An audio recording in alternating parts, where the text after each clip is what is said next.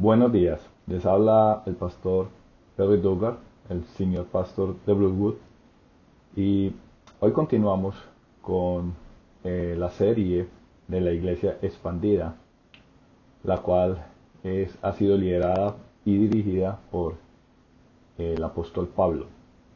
No primeramente es darle las gracias a Dios por que hemos podido seguir este proceso de regresar a la normalidad y veo muchas caras que antes no había visto. Y también darle las gracias a Dios por todos aquellos que nos ven y escuchan este mensaje a través de nuestro canal en YouTube y a través de la aplicación de Brookwood, la cual puede encontrar en el Apple Store o en Google Play. El título de hoy del mensaje se llama Protección. Se refiere a la protección que Dios le dio a Pablo y que también nos da a nosotros a medida que seguimos el plan de Dios y a medida que continuamos esparciendo la palabra de Dios. El libro de Hechos en el capítulo 23, versículo 21 dice: Pero no lo haga, hay más de 40 hombres escondidos por todo el camino, listos para tenderle una emboscada. Ellos han jurado no comer ni beber nada hasta que lo hayan matado. Ya están listos, solo esperan su consentimiento. Cuando se abre el capítulo 23 del libro de Hechos, Pablo nuevamente se enfrenta a la oposición judía. Tenemos los siguientes antecedentes. En el libro de Hechos, el capítulo 21, los soldados romanos arrestaron a Pablo cuando una turba judía lo golpeaba salvajemente en los terrenos del templo, lo que probablemente le salvó la vida. Luego, en el capítulo 22 del libro de Hechos, el comandante romano o centurión Claudio Lisias permitió que Pablo se dirigiera a la multitud enojada. Pero cuando Pablo dijo que Dios lo había enviado a los gentiles, los judíos comenzaron a rebelarse nuevamente. Para descubrir por qué los judíos estaban tan enojados con Pablo, Lisias lo azotó para obtener una confesión, pero Pablo se opuso como ciudadano romano al castigo sin juicio, por lo que la paliza se detuvo, dejando al comandante o centurión frustrado y confundido. Como ciudadano romano, Pablo tenía derecho a conocer los cargos en su contra, por lo que el comandante necesitaba descubrir los cargos en su contra, por lo que llamó al Sanedrín. Todo ciudadano romano tenía derecho a una corte. Continuamos leyendo en Hechos capítulo 22, versículo 30.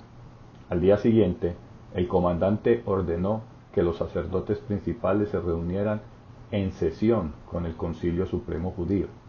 Quería averiguar de qué se trataba el problema, así que soltó a Pablo para presentarlo delante de ellos. Al reflexionar sobre la experiencia de acusación y ataque de Pablo, podemos aprender a comportarnos cuando enfrentamos la oposición por vivir y compartir nuestra fe. Un punto muy importante, especialmente en estos días. Al enfrentarse a la oposición, primero hay que admitir los errores. Libro de Hechos, en el capítulo 23:1 dice: Mirando fijamente al Concilio Supremo, Pablo comenzó: Hermanos, siempre he vivido ante Dios con la conciencia limpia. Esta declaración no significa que todas las acciones de Pablo habían sido correctas. Recordemos que Pablo mató a cristianos. Pablo obedeció lo que él pensaba que estaba correcto y que estaba correcto de parte de Dios en ese momento, aunque todos sabemos que estaba incorrecto. La conciencia de una persona opera basada en lo que cree que es verdadero y correcto. Cuando hablamos bíblicamente, esto puede ser incorrecto y falso, corrupto y pecaminoso. Solo al exponernos a la Biblia y a la palabra y ser sensibles a la influencia del Espíritu Santo, podemos confiar en nuestra conciencia para guiarnos. Seguir tu conciencia o tus pensamientos puede ser muy imprudente. Continuamos leyendo en el libro de Hechos, en el capítulo 23, versículos 2 y 3. Al instante, Ananías, el sumo sacerdote, ordenó a los que estaban cerca de Pablo que lo golpearan en la boca. Pero Pablo le dijo: Dios te golpeará a ti, hipócrita corrupto. ¿Qué clase de juez eres si tú mismo infringes la ley al ordenar que me golpeen así? ¿Fue apropiado reprender a este sacerdote por violar la ley? ¿O fue un acto de ira pecaminoso e impulsivo por haber sido abofeteado? Santiago capítulo 1 versículo 20 y Efesios 4, 26 nos dice que la ira justa no es incorrecta. Continuemos leyendo los versículos 4 y 5. Los que estaban cerca de Pablo le dijeron: ¿te atreves a insultar al sumo sacerdote de Dios? Lo siento, hermanos, no me había dado cuenta de que él es el sumo sacerdote, contestó Pablo, porque las escrituras dicen: no hables mal de ninguno de tus gobernantes. Pablo reconoció su desobediencia a la escritura. Incluso citó el pasaje en su falta de respeto al oficio del sumo sacerdote, incluso si el hombre no era digno de respeto. Es posible que Pablo no supiera que Ananías era el sumo sacerdote, a lo mejor porque no vestía las ropas apropiadas de sumo sacerdote, o porque no estaba sentado en el asiento oficial en este tipo de audiencias, o debido a la mala vista de Pablo, simplemente no pudo verlo con claridad. Pablo admitió que estaba equivocado por faltarle al respeto al sumo sacerdote, pero no intentó disculpar su falta de respeto, culpando al sumo sacerdote por haberlo abofeteado. Vio su pecado en relación con la santidad de Dios, no con la maldad de Ananías. Al compartir nuestra fe, siempre debemos admitir honestamente nuestros propios pecados, nuestras propias fallas, y no excusarnos, ni defendernos, ni justificarnos, o culpar a otros por nuestras malas acciones. Esto hace que las personas que nos ven cuestionen nuestra honestidad, nuestra integridad y por lo tanto nuestra transformación. ¿Somos honestos acerca de nuestros pecados y fallas con los demás, especialmente con los incrédulos? Es una pregunta para reflexionar y buscar una respuesta de parte de Dios. Al enfrentarse a la oposición, afirme la verdad de Dios. Continuamos en el libro de Hechos, capítulo 23, versículo 6. Pablo se dio cuenta de que algunos miembros del Concilio Supremo eran saduceos y que otros eran fariseos. Por lo tanto gritó: hermanos, yo soy fariseo al igual que mis antepasados, y estoy en juicio porque mi esperanza está en la resurrección de los muertos. Pablo sabiamente se identificó con los miembros del Sanedrín, con quienes más podía estar de acuerdo, con la esperanza de que lo apoyaran. Continuamos en el capítulo 23, versículos 7 y 8. Esto dividió el concilio, puso a los fariseos contra los saduceos, porque los saduceos dicen que no hay resurrección, ni ángeles, ni espíritus, pero los fariseos sí creen en todo esto. Los saduceos aceptaban solo el Pentateuco como autoritario, rechazaban cualquier concepto de una vida después de la muerte, alegando que no se encontraba allí.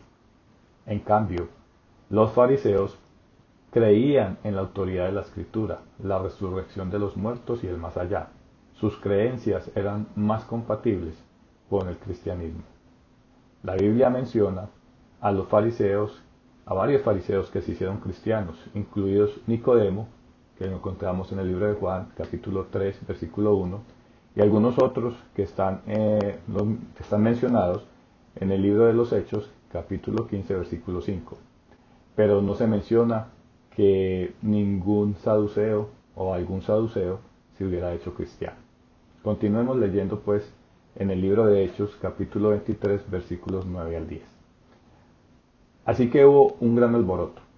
Algunos de los maestros de la ley religiosa, que eran fariseos, se levantaron de un salto y comenzaron a discutir enérgicamente. Nosotros no encontramos nada malo en él, gritaban. Tal vez algún espíritu o ángel le habló. Como el conflicto se tornó más violento, el comandante tenía temor de que descuartizaran a Pablo, de modo que les ordenó a sus soldados que fueran a rescatarlo por la fuerza y lo regresaran a la fortaleza. Creo que Pablo proporciona un modelo para enfrentar la oposición. ¿Cuál es este modelo?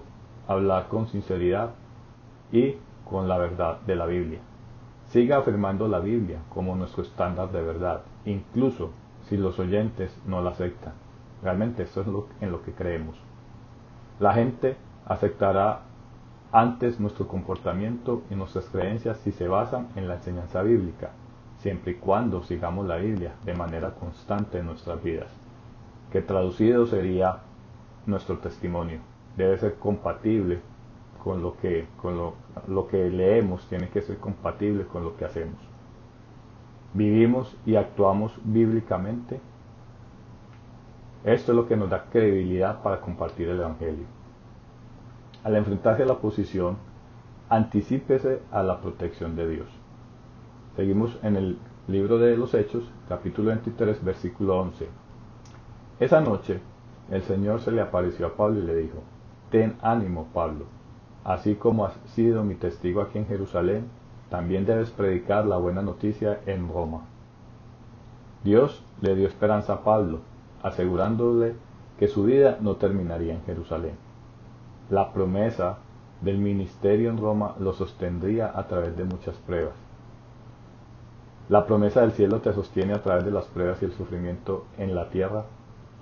Son esas promesas tan fuertes que te motivan y te sostienen a través de tantas circunstancias, a través de tantas pruebas y a través del sufrimiento. Continuamos en el libro de los Hechos, en el capítulo 23, versículo 12. A la mañana siguiente, un grupo de judíos se reunió y se comprometió mediante un juramento a no comer ni beber hasta matar a Pablo. Estos judíos sabían que no podían depender de los romanos para ejecutar a Pablo, ya que no había ningún crimen capital con el que acusarlo. Pero en toda esta situación intervino la providencia de Dios.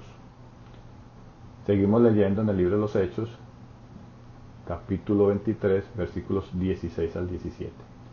Pero el sobrino de Pablo, el hijo de su hermana, se enteró del plan y fue a la fortaleza y se lo contó a Pablo. Pablo mandó llamar a uno de los oficiales romanos y le dijo: Lleva a este joven al comandante, tiene algo muy importante que decir. Ahora saltaremos al libro de los Hechos, capítulo 23, versículo 20 al 22. El sobrino de Pablo le dijo: Unos judíos van a pedirle que usted lleve mañana a Pablo ante el Concilio Supremo, fingiendo que quieren obtener más información. Pero no lo haga. Hay más de 40 hombres escondidos por todo el camino, listos para tenderle una emboscada. Ellos han jurado no comer ni beber nada hasta que lo hayan matado. Ya están listos, solo esperan su consentimiento.